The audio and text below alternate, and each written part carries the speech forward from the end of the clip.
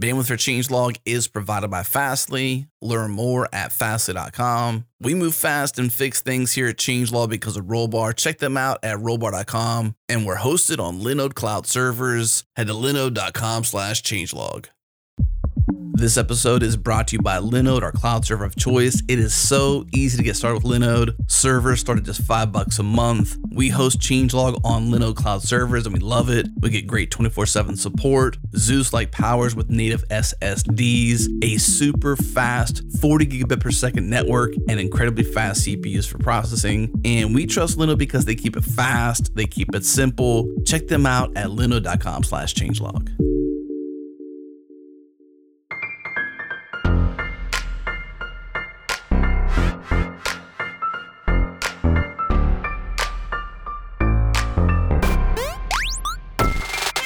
Welcome to Go Time, a podcast featuring a diverse panel and special guests discussing cloud infrastructure, distributed systems, microservices, Kubernetes, Docker, and also Go.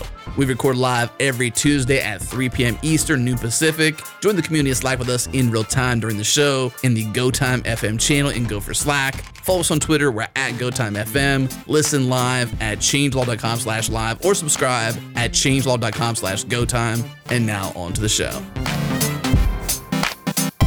Hello, everybody. Welcome to Go Time. This week, we're going to be talking about structuring Go programs. I think this is a question that pretty much everybody asks at some point, and we all probably make that mistake where we do it what we consider the wrong way later and yell at ourselves a little bit. Joining me today, I have Johnny Borsico. Hello Did there. I say it right this time? You did say it right this time. All right. I'm learning. I didn't have my recording from last week to say for sure. We have a guest, Cory LaNou or LaNou? LaNou.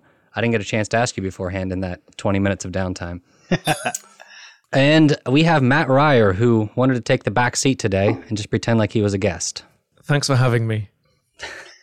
All right. So if Matt sounds better today, it's because he's at his company's HQ in their podcasting lab, or whatever you want to call it. Yeah, I'm in Costa Mesa, which is south of LA, so it's Californian weather. I've actually come here to cool off, given the heat wave that's happening in Europe at the moment.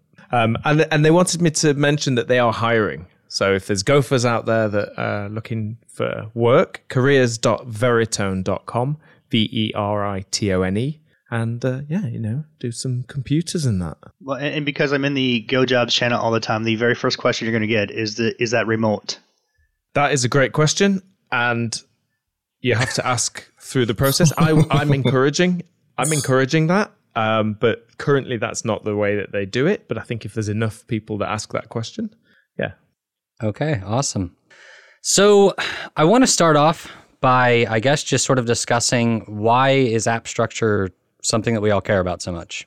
Why is this a question that everybody asks? Why is it something that anybody who gets, joins or starts writing in Go is going to be like, how do I structure my code? Where do I put my files? Why is this something that matters? Yeah, I think that's a great question. And essentially, like when we're learning Go, we tend to do it just in a single file, or sometimes we even use the playground that's hosted online. We think of it as very kind of small scale. And in practice, when you're going to build something, the first thing you have to start doing is making files and folders and things. So it's kind of like it's the first thing you do, but it's the last thing we ever talk about. So I feel like this podcast is going to be hopefully shed some light on this. But yeah, essentially for me, it's about maintainability. The structure of the program is really all about how can you quickly go to the place you need in order to work on the thing you need to work on. And good structures, good file names, good folder names, this stuff all helps with that process. So to add to that, I think there's a certain level of sort of expectation, right? When you especially first start to navigate a project, or if you're in a team with multiple projects, multiple repositories, you expect that when you're going from project to project, you're going to have, a similar structure, whatever it is that your team has sort of standardized on, right? So if you're building web applications, you're going to expect the same structure from project to project. If you're building APIs, you might expect something different.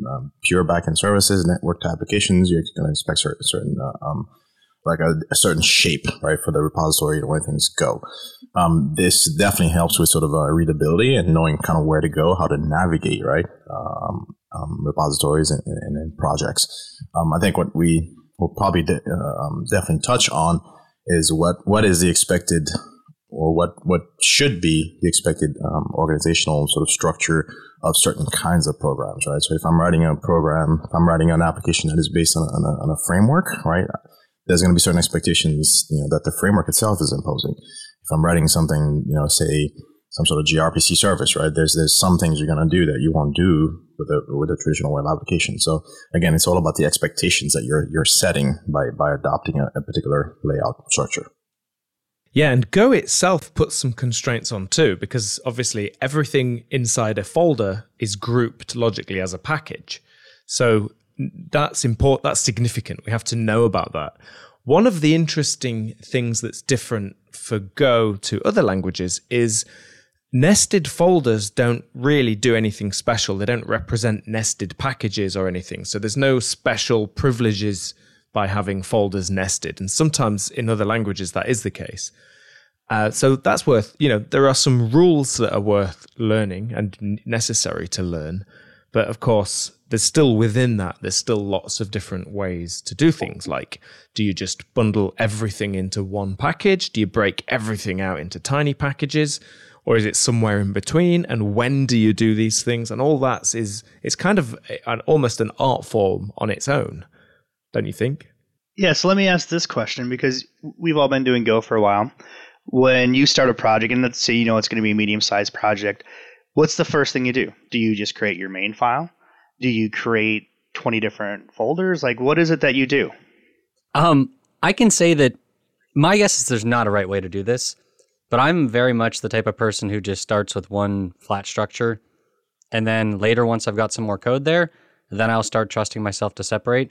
Because I've found that every time I try to separate ahead of time, you can plan for a lot of things, but I feel like you miss something. Like you miss that one edge case or something that throws your whole thing, makes it, you have to throw it out the door, throw it out the window, whatever you want to say. And I've just found that I do a little bit better if I get something down that I can work from, and then I come back and refactor.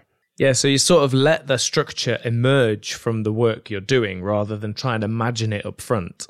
And I think that as a principle is great. That's actually how I do it too. And I tell people, because when you go and look at an open source project, it's got its own structure and it feels important and it feels significant.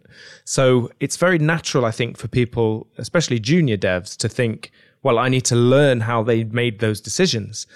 But really, they probably evolved too. They probably started with something different, probably flat, and they started to pull things out as and when they needed to.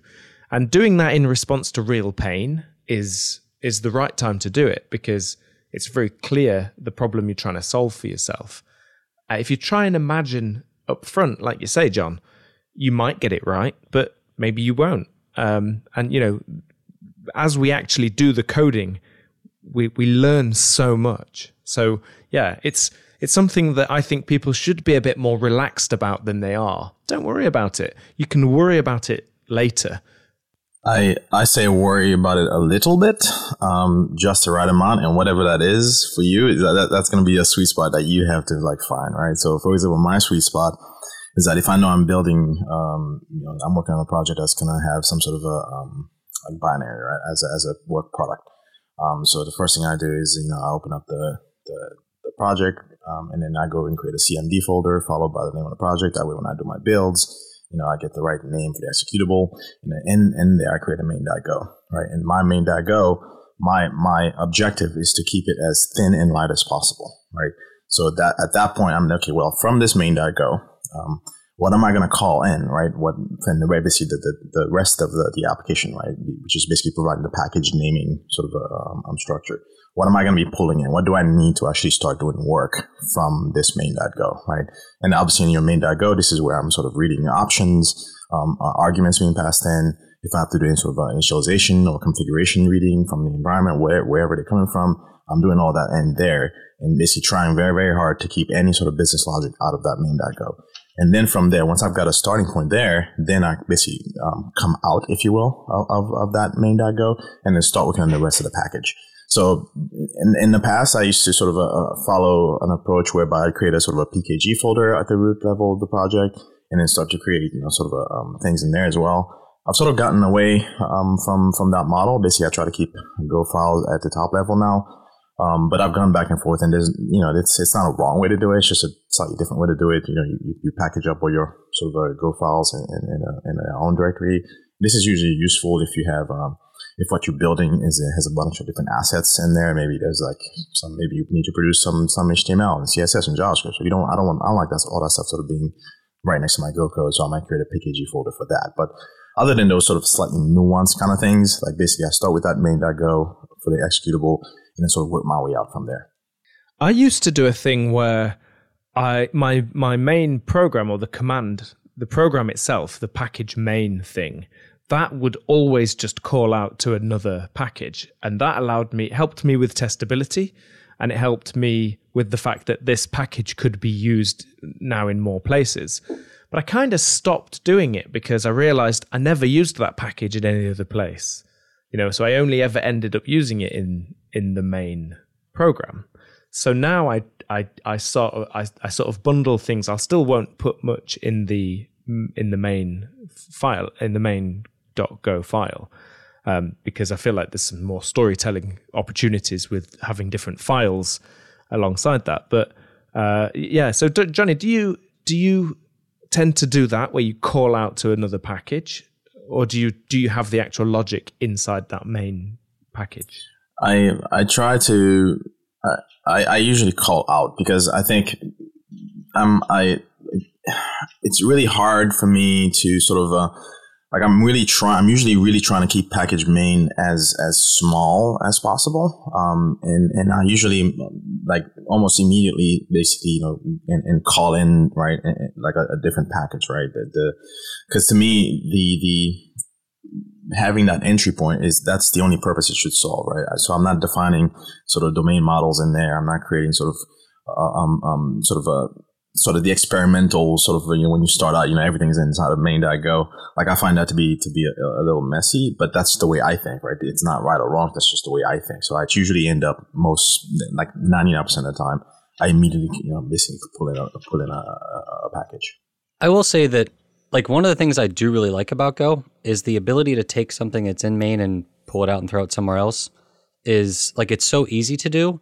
That I think that's why, when you say there is no right or wrong, I completely agree, because there are some languages where I feel like you have to define all the stuff up front, and that's not the case in Go at all. And because of that, you can kind of get away with just moving things around. I will say that I would imagine that part of our differences in how we design stuff also depends on the context of how we're doing it, whether or not we're with a big team, whether or not we're basically what we're building, all sorts of things like that. Because I mean, I know I personally tend to work on projects that are very, very small. At most 2 or 3 developers, that's very, very common for me.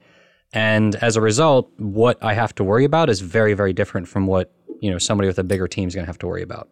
Yeah, that's very interesting, actually. I think context probably does matter. And also, if you've already got an existing code base that has some patterns, it's probably worth, for the sake of it, just following those patterns, just being consistent, even if you don't love it or there's some trade-offs you're not happy with. Just consistency is probably an important, if you already have that. You always know there's going to be a 2.0, right? So that's kind of where you can push it down the road. But I agree. I think productivity is really important. One of the things that I really try to focus on when I talk to people about package design is I try to get them to understand you need to ship the product. So you need to get it across the line, and we can always refactor later.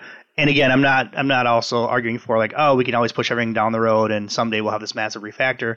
Clearly there's got to be a boundary, and there's got to be some give and take. But primarily I find just write the code, get it to work. Things kind of follow it on their own after that anyway. And Go tends to be really fast to refactor. So it's not like other languages where you're writing all this huge technical debt. And I think that's the one thing in Go. Yes, we have technical debt, but I've never felt technical debt in Go like I have in any other language. And I think that's pretty refreshing and allows me to kind of just throw caution to the wind a little bit get that code written, and then refactor it later and not really worry about missing my deadlines. I think the lack of OO and class hierarchies and stuff really helps with how good it is at refactoring in Go, because we tend not to build these big complicated structures that are then difficult to pull apart later. Everything tends to be quite flat, and that sort of gives you more power. But what about file names? Do you have any? Now, again, there are some constraints and some conventions in Go. If it's _test.go, that's a test file. So are there any other things like that? I don't think there are. But do you have other patterns for file names and things? I think one of the patterns, and this isn't my pattern by any means, is if you have a package called foo, your entry point is foo.go. And because a lot of times people always ask me, what's the first file? And so I find if you follow that pattern of naming your file after your directory name, you know that when you open up that directory, the first thing you should go to is there. That's kind of where the meat of it is, the description of it. Things are going to fan out from there. That helps a lot. That's kind of one of the bigger ones that I've adopted, and it's worked well. It feels really strange at first because it feels like an echo, and you're always told in programming, don't echo anything. And and here I'm going to echo this naming pattern, but for me, it works out fine. I think even having main.go, you don't have to name it main.go. No. So that's just kind of a convention. Yeah. There's no we've even said main.go here several times, inferring we assume the main function's in there, and if somebody did a program or wrote something that didn't have it, it'd be really confusing. Yeah, that's true. I don't know beside that, I'm trying to think if I remember any projects that did anything with OS specific build files. But I don't remember exactly what I saw. Yeah, there's another convention. There's another one if you have _Linux and _Darwin and things, right? They are the tooling does take that into account when building. So there are some rules that are worth learning. But what about do you tend to structure your packages by responsibility? Do you have I'll tend to have if I've got a concept of comments in a program, I'll have a comments.go, and then I'll try and have everything to do with comments in that file. That's different to other languages that I've worked with in the past, where I might have models where I have the comments model is amongst other models inside that. How do you do it? I personally find that if I'm not working in a framework where some of these conventions are being sort of enforced, and so there's configuration by convention kind of things, things that are sort of expected to be named a certain way, I tend to sort of run away from that model quite quickly. I follow the same sort of domain-based sort of logic, right? If to use your example, comments, I might have everything having to do with comments in there. So I wouldn't have a models folder or models.go with a comment type in there. I might go with the name of the thing. That way, it also not only sort of keeps it smaller, keeps the file smaller, because it only has to do with things that related to comments, but also sort of allows me to sort of, again, navigability, right? I can sort of jump to what I need to. I know exactly where to go.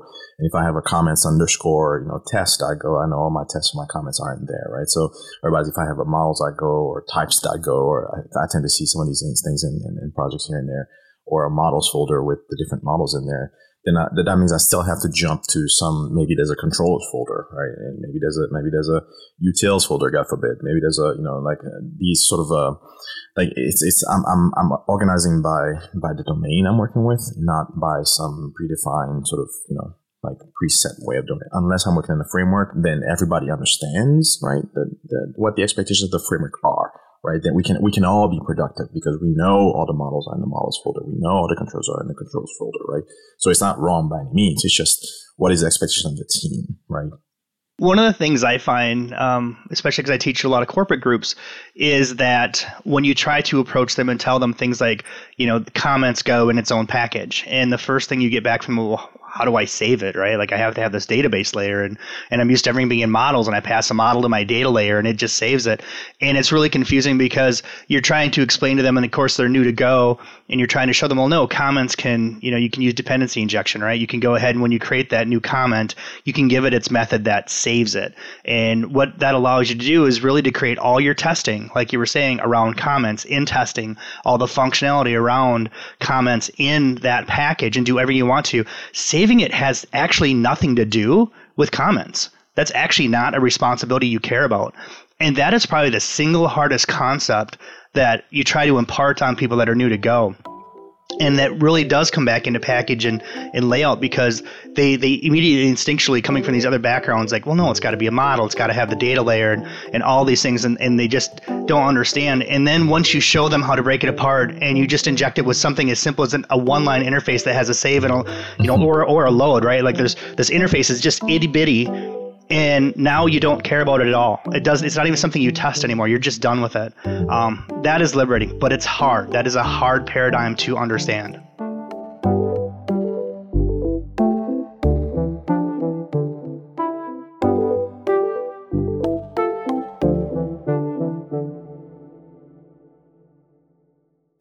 This episode is brought to you by X-Team. X-Team is the world's most energizing community for developers. Work from anywhere in the world with leading brands, experience belonging unlike any other community, and stay energized by doing more of what you love. In this segment, I talk with Ryan Chartrand, X-Team CEO, about their global community and whether or not culture requires an office. I often hear people say that, you can't have culture unless you have an office, which is just hilarious. And really, I think what's going to make remote companies truly figure this out moving forward is the same thing that we did.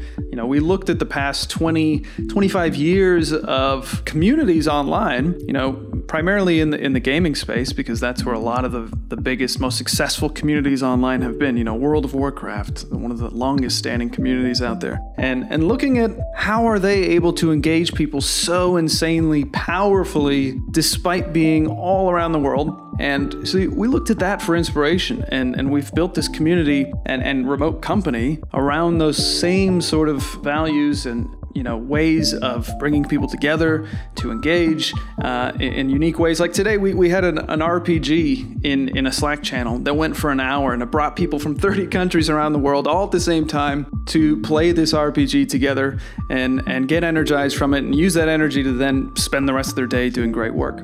All right, if you're looking to join one of the most energizing communities for developers out there, work from anywhere in the world with leading brands, and get supported to do more of what you love, then head to xteam.com to learn more. Again, xteam.com.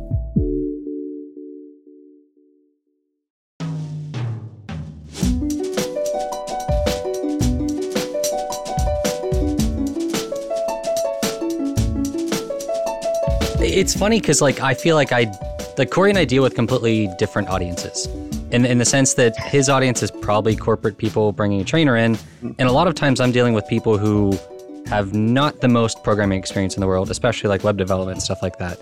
So I've actually taken the exact opposite approach of, if you've seen something like Rails or any of those others, you've probably seen MVC where it's thrown into a models view or a folder and a views folder. And I'm like, it's just going to be easier to start with that. And let me just show you a way that you can get stuff going with that. And then I very much do encourage people to spend some time refactoring, try a different layout, try reorganizing your stuff, try doing something different. But I want them to see that you can get productive very quickly and Go, even if you don't do things, the exact perfect way, or, maybe it's not the way you're going to do it 10 years from now, but it's good to have something to start with. So I think that just knowing your audience and knowing what all they have to learn, sometimes when you're just learning about all these things, you have no idea how to encrypt passwords. You have no idea what CSRF is. You have no idea about all these different things. Trying to tell them, okay, now we need to learn about context, and we need to learn about what's the context of this comment where it could change from time to time. That's a lot to wrap your head around. So I think just having a way to sort of skip over that is very valuable for some projects. So I think sometimes you can get caught up and think, well, what if we have to refactor this later? But I mean, like Cory said, there's always a chance for a V2, But also, like, it's not that hard to start pulling things out and redoing it if you need to. I've done this to my own projects several times, and I actually do this pretty frequently as a way to, like, if I have an idea, like, I want to see what if I design my code like this? What does it turn out like? What are the flaws? I will take, like, an existing database or an existing app, and I'll be like, can I rewrite this in this other way and, like, see how it does? Like, see what I think of it. I think you should be very careful with the assumption, unless you know for sure that you are going to have a chance to do a V2, right? You should be very careful with the assumption that you're going to get a chance to refactor that code. Because, I mean, under the right pressure, I mean, that thing is shipping as you built it. So I guess, yeah, it depends on how you mean. But so, like, I guess I say that in the sense that a vast majority of people who are learning, at least with me, are building something that is realistically not going to be, like, they're building the same thing I'm building. So, like, we don't need a million of the same app. So they're probably going to build something new at some point. And even if you don't get a full V2, you can go back and refactor some stuff. It's not like you have to completely rewrite from scratch. So sometimes when I say V2, I don't necessarily mean, you know, we're going to throw this whole thing out the door, because I do agree with you. That's way more rare in real businesses than it actually, like, I'd say that probably doesn't happen a lot in real businesses. I think this is actually a lesson for those real businesses that we're talking about. They need to, they need to make the time and give the developers the space so that they can do refactoring. It's vital. And, you know, I say this a lot, but we're obsessed with how long is this going to take to get done the first time. We feel like we're going to create a product and then it's done and then we deploy. And it's a little bit like that, but in a lot of ways, it's really not like that much at all. If the project's long and it's going to be successful, then it's going to have a big maintenance cost to it. And part of that is refactoring to make your future maintenance easier. Some small investment early can really pay dividends later. So we need to empower developers to do that. And engineers out there need to kind of learn why this is important and make the case for it as well. So sometimes, because you can't expect necessarily, like, a manager doesn't know, they think of it as we do the dev, we do this. Sometimes that's literally how they organize it as well. So yeah, there needs to be more of a conversation around the value of refactoring.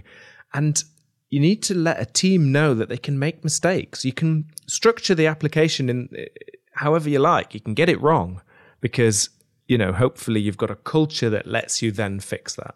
But that culture is a privilege at the moment, for sure. And it's quite rare in my experience. Yeah, one of the projects that I worked on, worked with some really bright engineers. Not sure why I was there, but they were pretty smart. And what they did is they really kind of instilled in me is that you take your first pass, and then before you push it up, you refactor, and then you push that up. Before you actually start your pull request, you refactor again. And it got to the point where, you know, when I did any feature work, it went through 2 or 3 fairly significant refactors from myself, because you get your rough draft, you get it working, and then you refactor, and then you refactor again, and you really kind of add that last polish. And at first I thought, because, you know, I'm an entrepreneur, I like to ship code, I like to, you know, get it out there and just be done. And I thought that it was just a lot of wasted time with that refactoring. And I found in the long run, it made you think a lot more about it. And then it also started making me think, next time I did a feature, that refactoring really lent kind of like a muscle exercise, right? Like, I just learned to do things better up front. And I didn't leave as much technical debt up front every time either. And so those things make a big difference. So that refactoring isn't just, you know, coming back 3 months later. A lot of my refactoring happens before I ever actually ask for the code review. Yeah, that's really interesting. The point you made then is it's a great one. The refactoring's not just about fixing the code. It's a learning exercise. And actually, if you do the refactor with another person or even as a team, sometimes it's quite fun to do mob programming sessions. I don't know if you've ever tried that. The learning you get, you're right, informs the next time you do it. And that's really how you build experience. That's why sometimes we will jump over and create certain package structures just because of our experience. We might start doing that the first time. And that's another thing. I think junior developers see that and think, well, I feel like I don't know enough here. So yes, it is a journey, and refactoring is part of that learning process. Yeah, I think you this is very, very important what you just said, Matt, because I think sort of my habits stem from having done these kinds of things over and over and over again. So I already have sort of a well-worn path, right, in my mind about what the final state should look like. So I sort of, at what is at low cost to me, right, early on, I sort of preset some things, right? Because I don't have to think about them that hard, because I know I'm going to get there anyway, even before the first PR. So that big jump, right, that seemingly big jump for a junior developer, like, may be sort of a barrier. And they start basically stressing themselves out and thinking, oh, like, why can't I do it that way, right? What am I missing? Why am I doing this wrong? Why can't I get this, right? So, if you're listening, junior developer, it's not you, right? It's just experience, right? The experienced folks basically have seen enough patterns, right? They've seen enough things that they can start to anticipate certain problems and certain ways they need to sort of structure their code and sort of get a leg up on that, right? But still, at the end, like Cory was saying, you're still doing sort of a continuous refactoring even before you get to the first PR, even before people look at that, basically at the code. You're doing that sort of refactoring because you're like, oh, okay, I set up these things here. I've thought about this domain a little more. Maybe you got some new information from externally, and that informs your thinking, informs your decision making, and you go back and you start moving things around a little bit. But it's an experience, right? That's at play there, not some pre-formulated way that you don't know about, right? Some secret that developers are hiding from you that you don't know about. It's really experience less than anything else. I think what that generally means is, as a junior developer or like somebody new to Go, whatever, if you're trying to figure out the right way to structure your stuff, your Go code, one of the great ways is if you join a team with experienced developers, you can submit PRs, and even if they're not perfect, your team can walk you through the process of like, here are why we're going to change these things. It's a really good learning experience. So that works really well for a team that has some experienced developers. Do you have any advice for people who are either kind of on their own or people who are, maybe the entire team is new to Go? I would always say open source is a nice place to go. And if you don't have a team, the open source community can be that team to some extent. And generally speaking, in Go, I like to think that we are very friendly and welcoming to new people. Sometimes we don't always get it perfect. We can, if you can say things and they come across a bit harsh sometimes and things. But generally speaking, I like to think of Go as being quite welcoming. So that's a nice way to do it. If you go and look at an existing project and contribute to a project, then that's a way to get a bit more of that experience. I think one of the other things too, and I get this question a lot, it's kind of related to what you're asking, is when I'm training new corporate developers, because you're right, that is mostly who I'm usually training, is they always ask me this question, and it's, can you point me to the best practices for package design, for package layout? And the interesting thing about it is Go is still a relatively young language. And what we're still finding is, even we'll call it experienced Go developers if you want to be, is that we're still learning. If I look back at my code every 6 months, since I've written code starting in 2012, every 6 months looks like it's a completely different developer stepped in. Not even kind of the same person.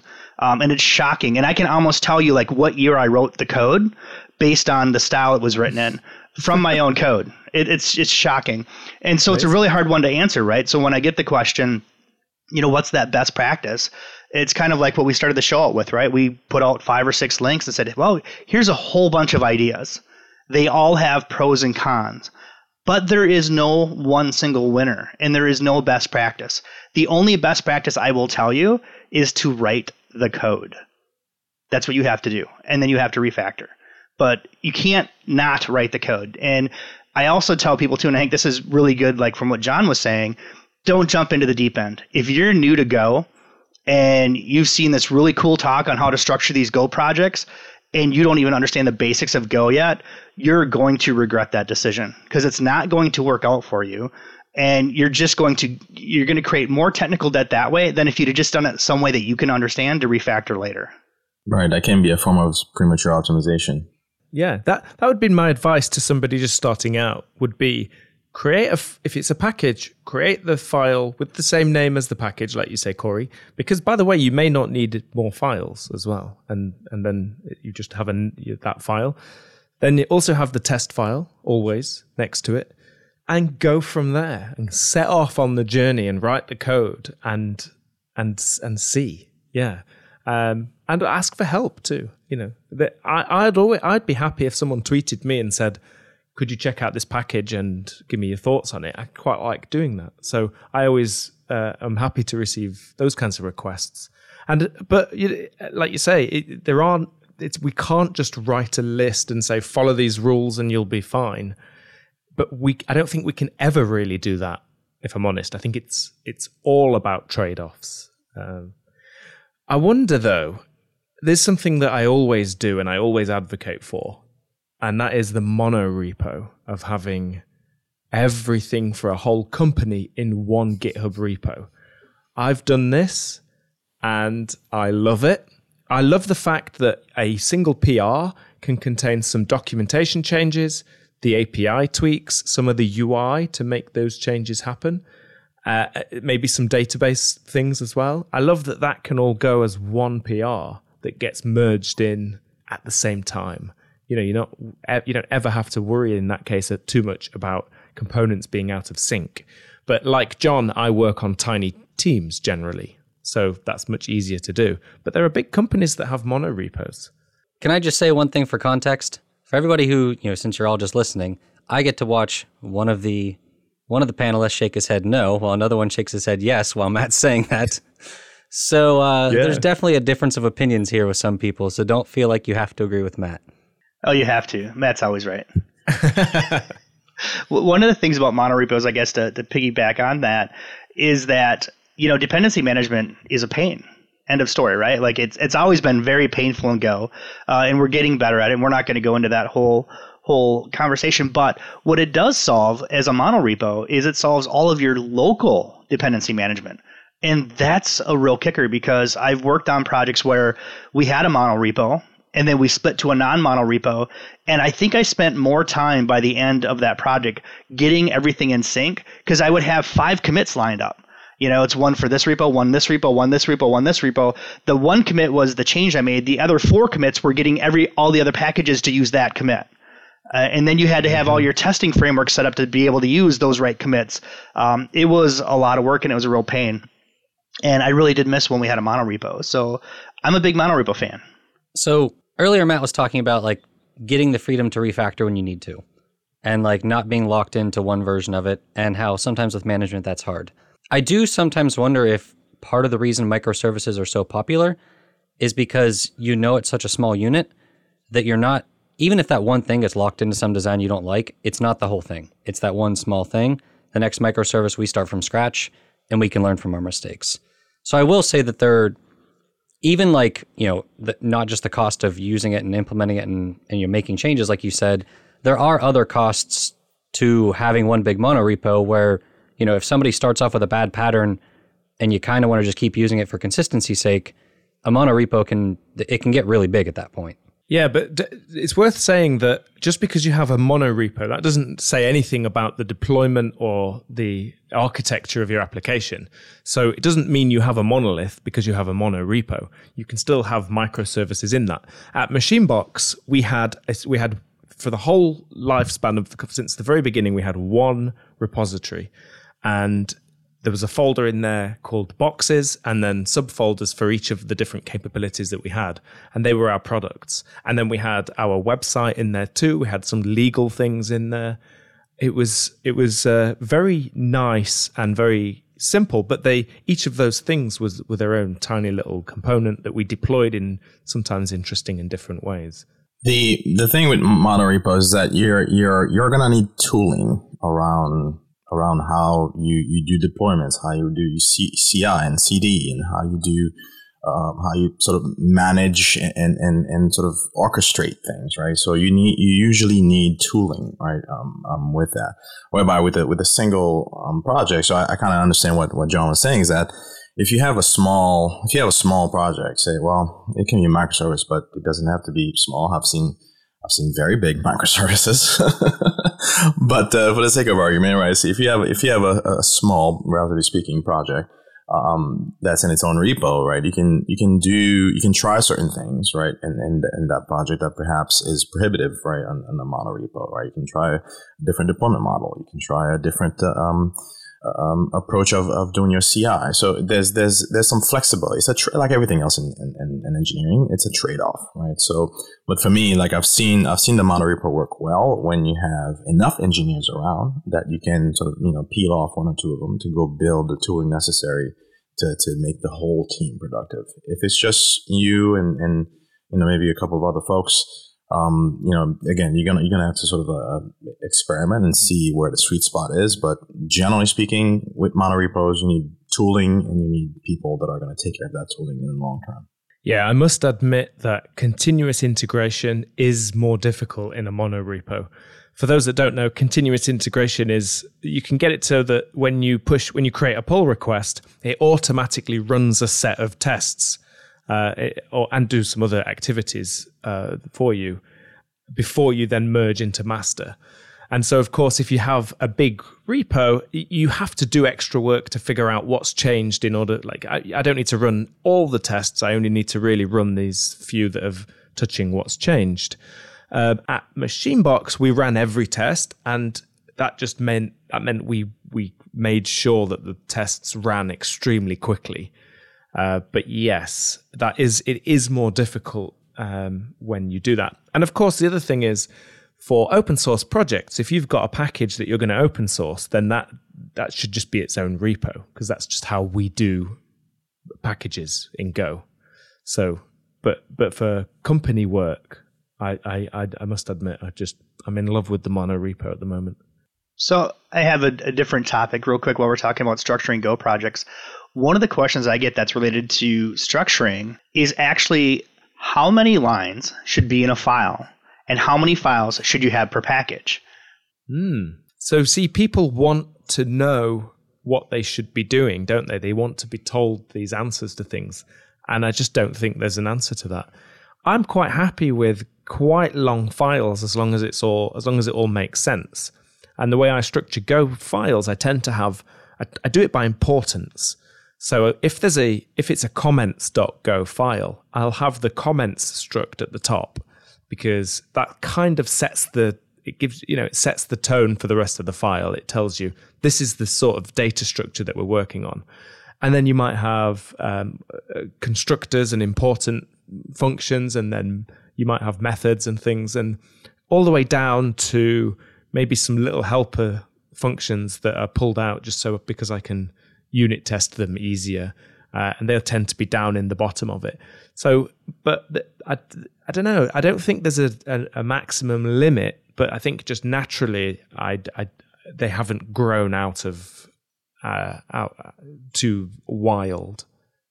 One thing that's interesting to me about that is I feel like we instinctively just want to split things up all the time.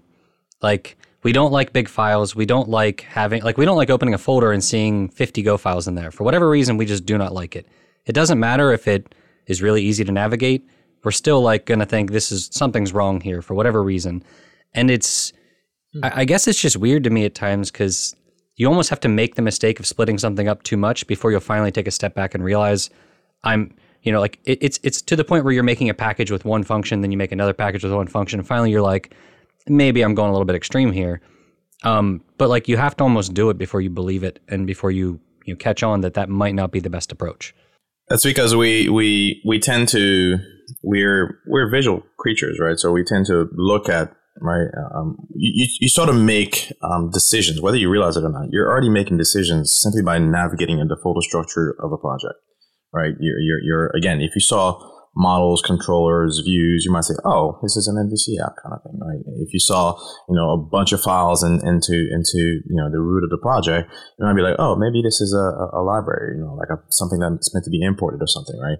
If you saw a CMD folder, you're like, oh yeah, this thing's going to build, an executable at some point. So there's some that's part of the idiomatic, right? Quote unquote idiomatic Go, right? There's some expectation that is set by both the community and perhaps within your own team that helps you sort of navigate and understand. This is part of the readability thing, right?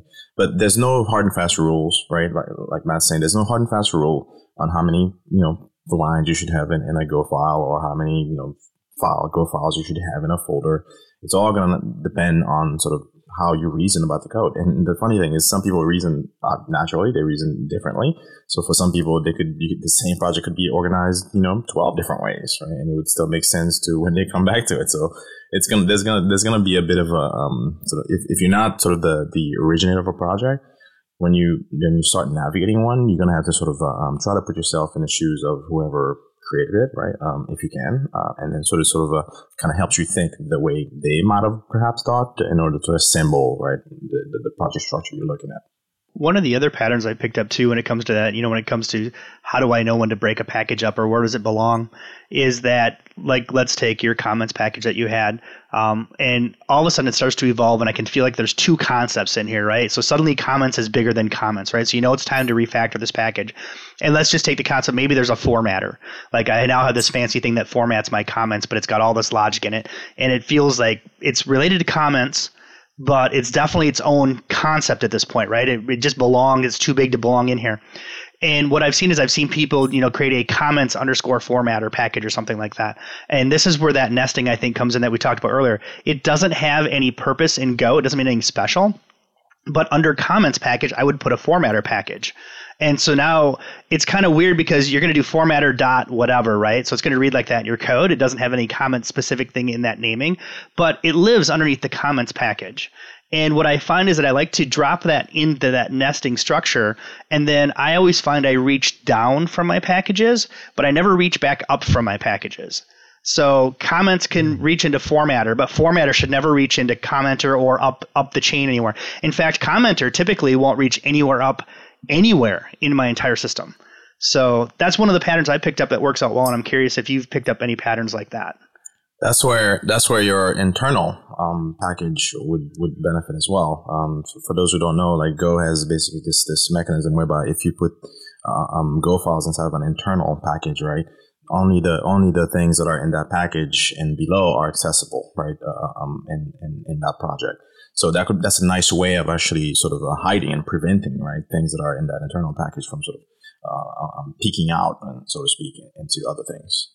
I'm curious just on that one right there, and I've gotten bit by the internal package only when it came to black box testing. And I'm curious, maybe there's a convention I'm not aware of, but I once put all of the proto files in internal. And then when it came to testing, you had to have those structures, right? But you couldn't get at them in a black box test. Mm-hmm. So how do you solve that problem? That is a good one. I haven't come across that particular issue myself.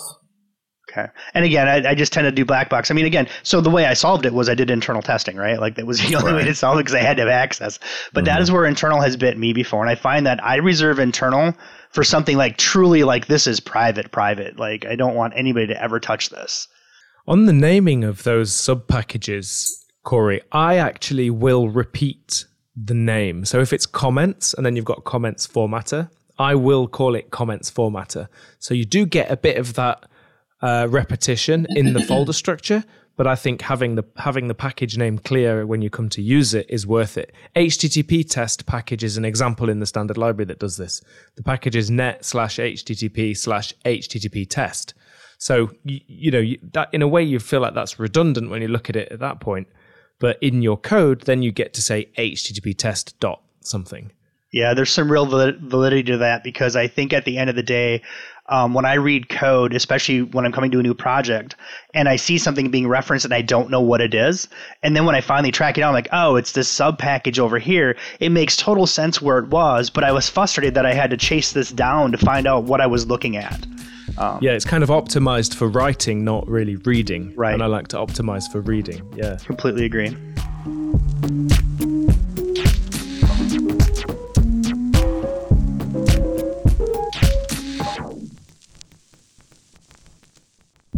This episode is brought to you by StrongDM. Manage and secure remote access to any database, any server on-prem or in the cloud, and environments. They make it easy for DevOps teams to enforce the security and controls InfoSec teams require. So if your engineers need access, you need StrongDM. So what can StrongDM do for your team? First off, more control, less hassle. Grant or revoke access to any database or server in one command. Use your SSO to manage access to every database, every server and environment. Second, total visibility. StrongDM upgrades your audit logs, log every permission change, every query, every SSH, and every RDP command, and know who issued those changes. And of course, faster SOC 2 compliance, easily enforce access controls, and instantly answer auditors' questions. Head to strongdm.com/GoTime to learn more and request a free demo. Again, strongdm.com/GoTime.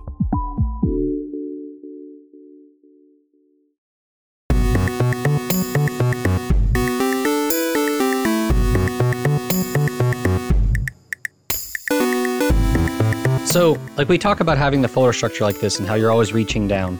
Go is probably the first language I've used that doesn't allow cyclical imports, which I know coming from Ruby, I feel like everybody just does it naturally there all the time. So it was a big change.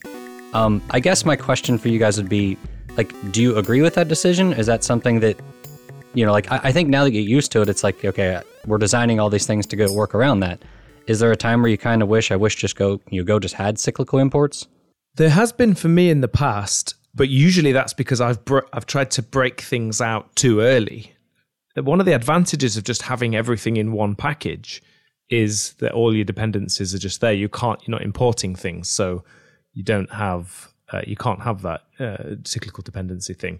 But I do like it for the it's kind of forces things to be more simple, having that rule. So yeah, but again, I might just be used to it, or it fits with the way I already write code anyway.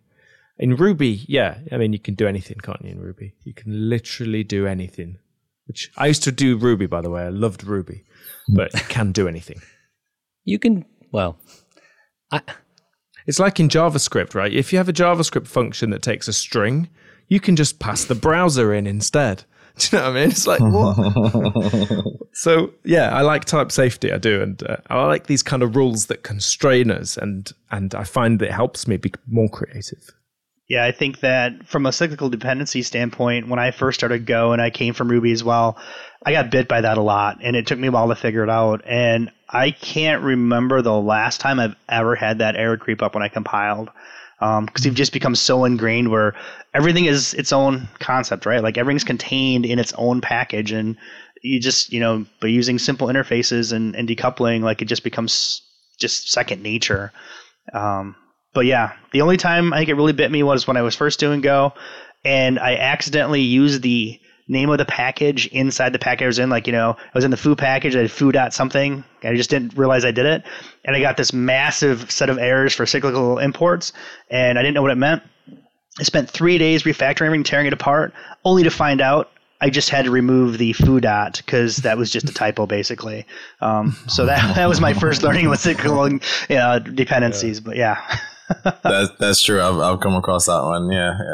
Thankfully, I haven't spent 3 days on it, but yeah, I did run across that. I mean, usually with the cyclical import stuff, that usually is a hint that I have a design problem. I have an issue, right? There's another type that's screaming to get out. Maybe I need to leverage interfaces more. But that's usually like a strong, like a loud yell, right? That's basically saying, hey, you have a design issue in this code. So that's when I usually take a step back, sit down, figure out exactly what I'm trying to do. Maybe I need to introduce a proper abstraction or something. And then usually it's once you sit down and think about it, that the issue, typically, at least for me, will sort of rear its head out. So like, oh, okay, I'm trying to do this, and really what I really want to do is that, right? So it's really like a sign of a design issue. It's interesting. There's another thing that drives us towards these problems, and that is our obsession with writing dry code. So if we have two packages when we have a package and we're writing a new one, and then we want to use some similar concepts that we've used in another package, for some reason, our very natural tendency is to immediately create a third package, and that can become a dependency of these other two packages. That's certainly how I think about that. That's my kind of initial reaction to when I encounter that. I want to dry the code up. And I found that if I can resist that temptation, I end up with much better code. So instead of taking out things that are common, leave them there, repeat them, even copy and paste from another package. It's okay to do that. And I call it moist code. And I think we should all write moist code. Oh, I like that. I mean, with reuse, like I've been on teams where, I feel like there's always this need, especially from junior developers who are kind of seeking feedback and input and mentorship kind of thing. They're looking to say, well, I know you said don't refactor too soon, but when is the right time, right, to refactor code that I'm seeing that's being repeated, right? So like eventually I had to come up with a rule. I was like, okay, well, you don't refactor this code until you've seen it at least 3 times, right? Then you can refactor, right? Obviously, it's arbitrary. I came up with that. I'm like, that's for me, that's been a sweet spot. So I'm like, that's sort of what I recommend. But usually I won't bother refactoring repeated code at all until I've seen it at least 2 or 3 times. I don't think 3 is arbitrary. What 3 is quite interesting. I think it's right. So the first one is just the first time you've done it. So fine, that's number 1. The second one is where all the temptation is. Because now, we're doing something similar. So that's the one that needs the most resistance. And then the third time, when you come to look at it, now you've got 3 different examples of where this is going to be used. You're much better placed to design appropriate abstraction at this point. And you can do it based on real data. You've got real code, you've got real stuff. You're not trying to imagine it. Right. I think the third time is also important because you get a chance to see if either one of the first 2 evolved or changed. Because I think there's a lot of times where we see 2 things and we're like, these are the same, but realistically they're slightly different in some subtle way. And you don't know it until a little while later. So if you wait till the third time, you're giving that code time to actually show you what the differences are going to be. So just jumping back to cyclical imports though, if you don't mind, where I see it come up the most is... cycle back. Is that what you're saying? Can't we give you an error? So where I see it pop up is people will get this idea of, okay, I'm going to try to split my code into here's my comments package and here's my users package. And it usually stems from things like relations in a SQL database where a user has many comments and a comment has a user. And that's almost always where it comes from. And it's hard at times when you see people doing that because you're like, I get why you're doing this, but we need to think about how we're structuring our code, some different stuff like that to kind of, get around it. So I guess one of the big reasons I bring it up is I don't want people to feel bad if they run into it. That doesn't mean you're necessarily designing poorly or anything. It is a challenging problem at times, and there are languages that kind of make it easy to ignore that problem or just to just move on. It doesn't matter. And Go's just unfortunately not one of them in that way. And that's where you end up with the user comments package.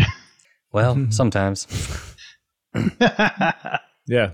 Or you end up with a lot of code that's just kind of switching between types as well. Well, I think the other thing is, like Matt said, people don't want to, or maybe it was Johnny, but basically people don't like to repeat stuff. So people don't like to, they like to have one struct and this maps to the database and that's it. And they don't like to rewrite that anywhere.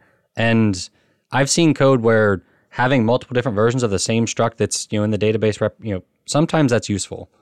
I love that you said, as Johnny has already said, people don't like to repeat things. Well, I like to repeat things, apparently. It's worth repeating. Apparently, I'm really good at, cycling and repeating. Okay, so one thing I did find interesting is we're talking about code structure, and one of the first things that almost always comes up is folders and file names, that sort of stuff. Matt, you had me look at your talk you were giving at GopherCon, and one of the things that was interesting to me is that you're talking about how you structure your how you write your apps, and a lot of that's how you structure code and where things go, but you never once really mentioned folders that I'm aware of. But yet it was still really insightful. I guess, do you guys know, why do you think that's the case? Do you think it's just people just don't understand how to organize things, or, and they just get so caught up on the folders, or, is there something else going on? Well, I tried to write about that in that blog post, and I tried to talk about that in my HTTP talks. But the problem is, as we've talked about, if you provide the end state of something, then it doesn't necessarily help junior developers to see the sort of rationale and the reason why that we've ended up in that position. And sometimes, depending on where you are in the project, so really the context of the project, sometimes I do it differently myself. So I don't find that there was enough of a common set of patterns. There's a couple I talk about. Like I keep all my roots in one file called roots.go. So this is where I break the rule of having things grouped by responsibility. And I do that for a good reason, because I get a kind of landscape. I can see visually the entire service in one place. So I find that to be very useful. So I sort of break my own rules sometimes as well. And I just never found enough commonality for folders and files and things. Okay. So I guess we don't have a ton of time left. Do you guys want to talk about approaches you've tried that you've come to regret, or mistakes you've made? Because I feel like, we always talk about like, here's the end state, like this is what we should be doing, but we don't really talk about, what we've tried, what didn't work well about it, things like that, or even whether or not trying it was worthwhile. From my standpoint, there's some approaches I always want to try because they sound fantastic. And then it comes down to I don't try them because I just have to get the code shipped. So there's always kind of that regret where there's a couple of them, especially some of the talks by Kat. Like, she's got some really interesting approaches out there, and I really want to give them a go one of these days. But I also know that there's a lot more work involved there because everything's abstracted significantly more than what I normally do. And so I don't know where to go with that. One of these days I might try it, and I'm really curious how it works out in practice. But fundamentally, I do end up with a lot of the same packages that I always have. I have like my CMD package. I have my domain package. I have a lot of the same ones. I don't have models. I don't have utils. And it took me a long time to agree with not having a models package. It really did. I fought that for a long time. Like, what is the problem with having the models package? And it really just does come down to, it does say nothing. It says nothing. And I think if your package says nothing about it, just in its name, you've made a mistake. That's a really hard one to understand. And I can't convince you of that. I'm not going to try to convince you of that. I'm not going to tell you what's wrong or right. I'm hoping that you just come to that conclusion on your own after you've done it enough times. But that's a hard pill to swallow for a lot of people. It was a hard pill for me to swallow. So would you say that you're saying like they have to do that enough on their own to come to that conclusion? So it's almost like I guess I would get the impression that if you hadn't done it enough times, you might not have ever come to that conclusion. Like, you almost had to make those mistakes to start to learn, gradually over time, like, oh, I can actually express this better in this other way. Right. And I guess here's the way I would like to explain the models, right? So let's take a user, because we all have a user in most of our packages. And when you have a models.user, it's just this data struct. There's no behavior around it. Maybe there's a validation. Maybe there's some simple things, but it tends to be this really shallow package of just a bunch of data structs and some really simple tests. And it just kind of feels like it's just kind of hanging out there. But when you have a user package, suddenly becomes a very rich package. It says a lot about itself, and it manages its own behavior. And I think that's where, when I flipped over to that type of paradigm, that my code became better, more understandable. I may have a domain package that in there has a user package and has a comments package or whatever, or maybe they're flat within domains. It doesn't really matter. But the idea there is it's no longer just a data struct. It's not something simplistic in its concept. It's the entire thing. It's the whole concept, which makes a difference for me. Early on, some of the very first mistakes I was making was basically to have package bloat. Basically, I basically created a package instead of a package instead of a package. And it was like, why, what value, right? I had to basically ask myself, what value am I getting from splitting up, right?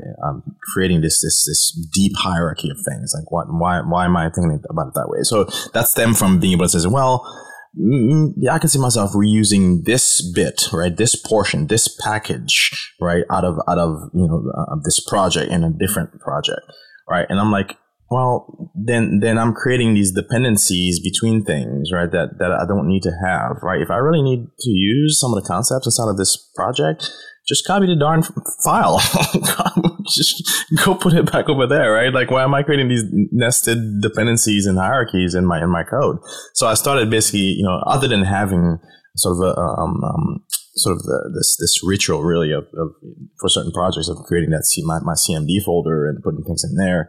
Like, I really start out flat, right? And I let the design, right? I let the domain sort of inform Like, where do I need to create packages and packages under packages, right? So I think that notion right there is something basically I carried over from other frameworks and other environments, other languages, that I kind of needed to leave at the door. Like so many things in Go, you kind of have to leave a lot of things at the door, right? And learn to appreciate Go for what it is before bringing things and expecting certain things to sort of expecting the language to sort of bend to your will, so to speak. Right? You can write Go like you write Java, like you write Ruby. I don't recommend it. It's going to end up biting you, but you can do that. But I'd caution that basically start out. Again, Go was meant to be a simple way, right, of coding, of programming, really. So approach your design the same way, right? Start simple and let the domain you work in sort of inform like where you set up boundaries. I think that's great advice. One of the mistakes I made quite early was I really fell in love with Go interfaces, and I never really fell out of love with them, to be honest. So if I had a package that had, say, a greeter type and a new greeter constructor, say something like that, I would always have an interface there too. And sometimes I'd hide the struct and I would only return this interface, because I just felt like now there's an interface, other people can write greeters and they can write mock versions if they need to for testing and things. And sometimes I would even provide the mock version in the package for testing to help with testing because it's so important. And eventually I got some code review, probably from somebody on Twitter, which sort of pointed out, actually, you don't need to do that. You can just return the concrete type, the struct, and if somebody else needs an interface, they can write their own interface. In Go, we have this duck typing. They call it structural typing. So the only requirement for a struct or a type to implement an interface is it just has to have the same methods. You don't have to explicitly say, like in some languages, that I implement this interface explicitly. So users can write their own interface. Then they can use that interface in their code. You can even use that as a storytelling opportunity and not include every field. If this greeter struct had 10 methods, but I'm only using one of them, I could just have an interface with that one method. Makes it dead clear what I'm going to be using this type for, and it's less work when it comes to mocking or writing new implementations to replace it. So I think one of the approaches, Johnny, you said, Go is like it's meant to be a simple way of programming. And I think it's worth thinking about, like, what's the easiest thing to do, and be a bit lazy too. Do less, do the minimum you can do. And then I wouldn't then bother with the interface if I was doing less. And that tends to be quite a good way to think about it. Now, of course, there are times when you have to do some work, hopefully. That means we've got a job, so that's good.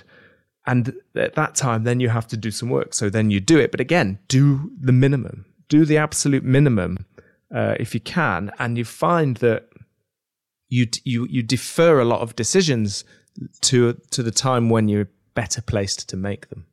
Kind of like using defer. Yes. That's my favorite keyword, by the way. All right, so I think that's about it. I think we've pretty much hit a little bit over an hour mark. So thank you, everybody, for joining us.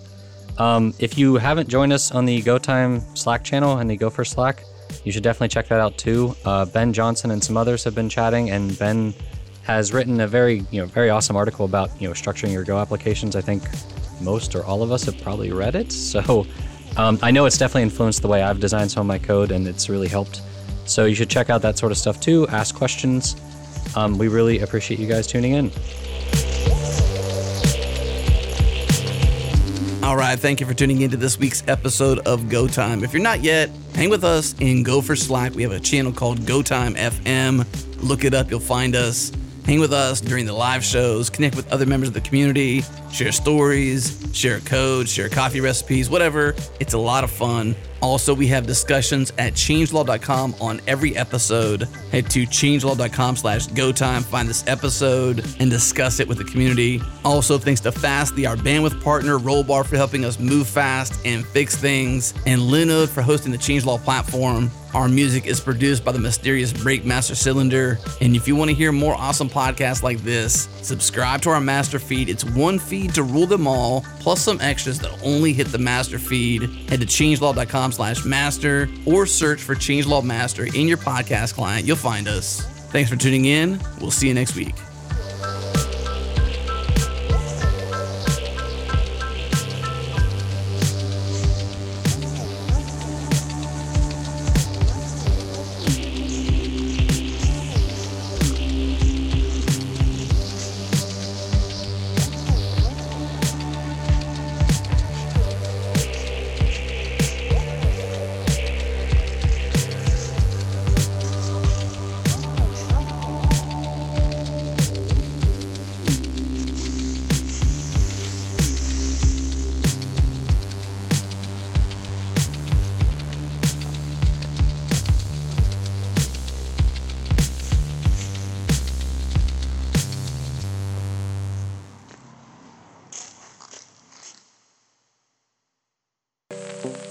Hey, guess what? Brain Science is officially launched. Episode number 1 is on the feed right now, so head to changelog.com/brainscience to listen, to subscribe, and to join us on this journey of exploring the human mind. Once again, changelog.com/brainscience or search for Brain Science in your favorite podcast app.